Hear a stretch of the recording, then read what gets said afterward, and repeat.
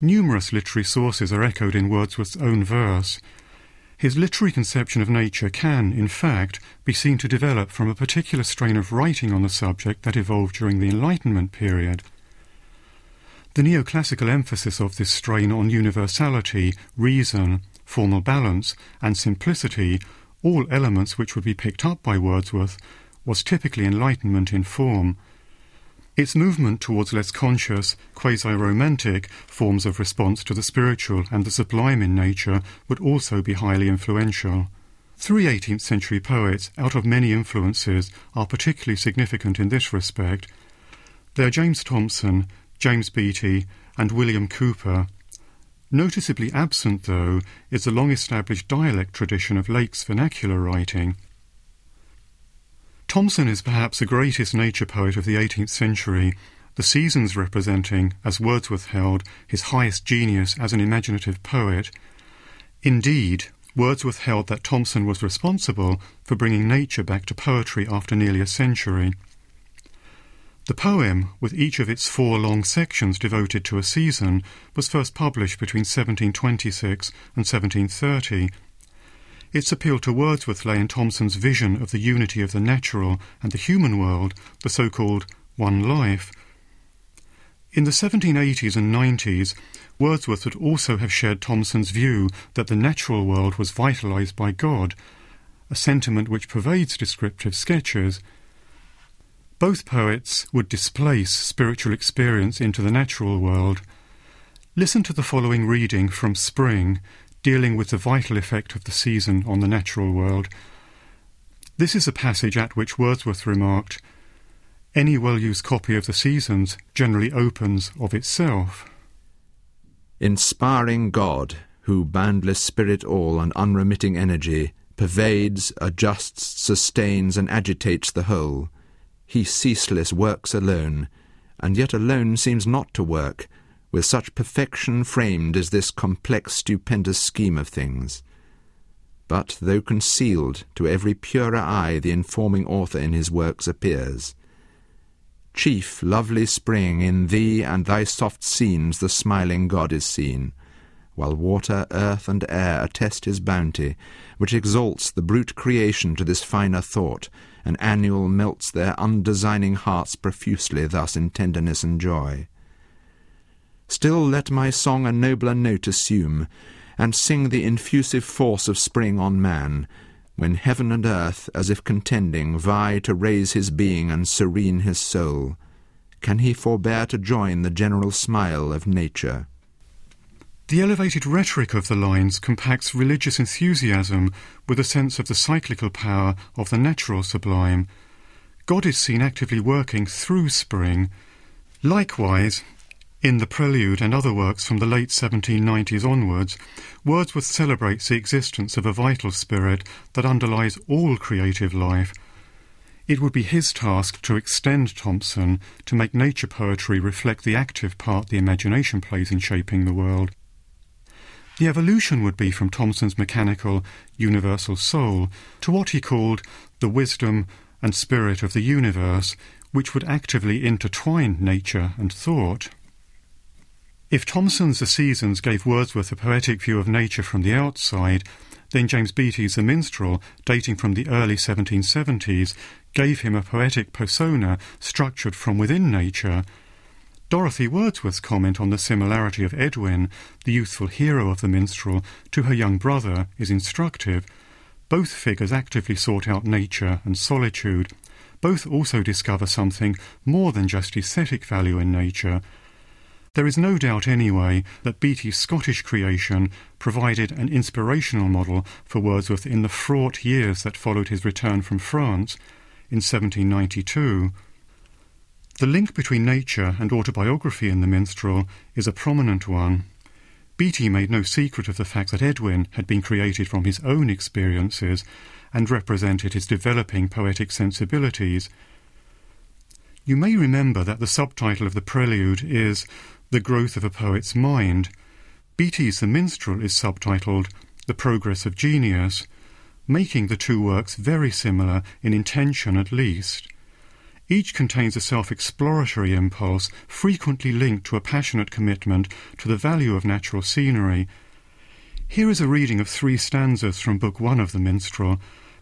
Lo, where the stripling, wrapped in wonder, roves beneath the precipice o'erhung with pine, and sees on high, amidst the encircling groves, from cliff to cliff the foaming torrents shine, while waters, woods, and winds in concert join, and echo swells the chorus to the skies. Would Edwin this majestic scene resign for aught the huntsman's puny craft supplies? Ah, no, he better knows great nature's charms to prize. And oft he traced the uplands to survey, when o'er the sky advanced the kindling dawn, the crimson cloud, blue mane and mountain grey, and lake dim gleaming on the smoky lawn. Far to the west the long, long veil withdrawn, where twilight loves to linger for a while. And now he faintly kens the bounding fawn, and villager abroad at early toil. But lo, the sun appears, and heaven, earth, ocean smile. And oft the craggy cliff he loved to climb, when all in mist the world below was lost. What dreadful pleasure there to stand sublime, like shipwrecked mariner on desert coast, and view the enormous waste of vapour, tossed in billows lengthening to the horizon round, now scooped in gulfs with mountains now embossed, and hear the voice of mirth and song rebound, flocks, herds, and waterfalls along the hoar profound. There are direct picturesque similarities between this last stanza and a similar scene in Wordsworth's descriptive sketches, where, in a lengthy passage we read that a mighty waste of mist the valley fills, a solemn sea, whose vales and mountains round stand motionless. Neither poet draws any philosophical conclusion from the scene. It remains just that, a scene, with distinct overtones of the biblical deluge. However, in Book 13 of the 1805 prelude, the image appears yet again, this time in Wordsworth's description of a night ascent of Snowdon. Here, the huge sea of mist, as he describes it, is an animated present. It represents the perfect image of a mighty mind, of one that feeds upon infinity, that is exalted by an under-presence, the sense of God, or whatsoe'er is dim or vast in its own being. Above all, one function of such a mind had nature there exhibited by putting forth, and that with circumstance most awful and sublime. This is typically Wordsworthian. A visible scene has become saturated in non-objective meaning. Arguably, though, without Beattie, the narrator here might have been a very different presence in the landscape. In the stanzas we have just heard from the Minstrel, for example, it is evident that Edwin is responding instinctively to a moral force that runs through the visible scene. Such a force was quite new in the poetry of the time. For one thing, it contrasted directly the positive educative value of natural scenes with the vanity and superficiality of the modern world. Running through the Minstrel and linked to this last point is Beattie's belief that rural life affords its population greater moral and social benefits than urban existence. Nature forms a rustic taste so nice, he writes in his poem. Often held to be a tenet of the Romantics, this was in fact part of a wider Enlightenment cult of simplicity. Such a doctrine was firmly held by Wordsworth and forms the ideological framework to his lyrical ballads. He maintains in a prose preface to the poems that, in rustic life, as he phrases it, the passions of men are incorporated with the beautiful and permanent forms of nature. Finally, in this survey of influences that shaped Wordsworth's response to the natural world, we will turn to William Cowper.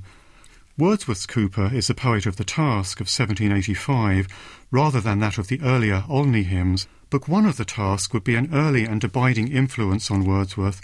In this book, Cowper outlines his boyhood experiences of the natural world and his growing love of nature. He also meditates at length on the value of these experiences, showing Wordsworth how a certain form of autobiography involving nature could feed poetry. This is something that would bear on much of Wordsworth's mature writing. There are obvious differences between the gentle, southern English landscapes of the Task and the sublimities of Wordsworth's Lake District mountains. Both poets, however, use a powerful form of naturalising discourse.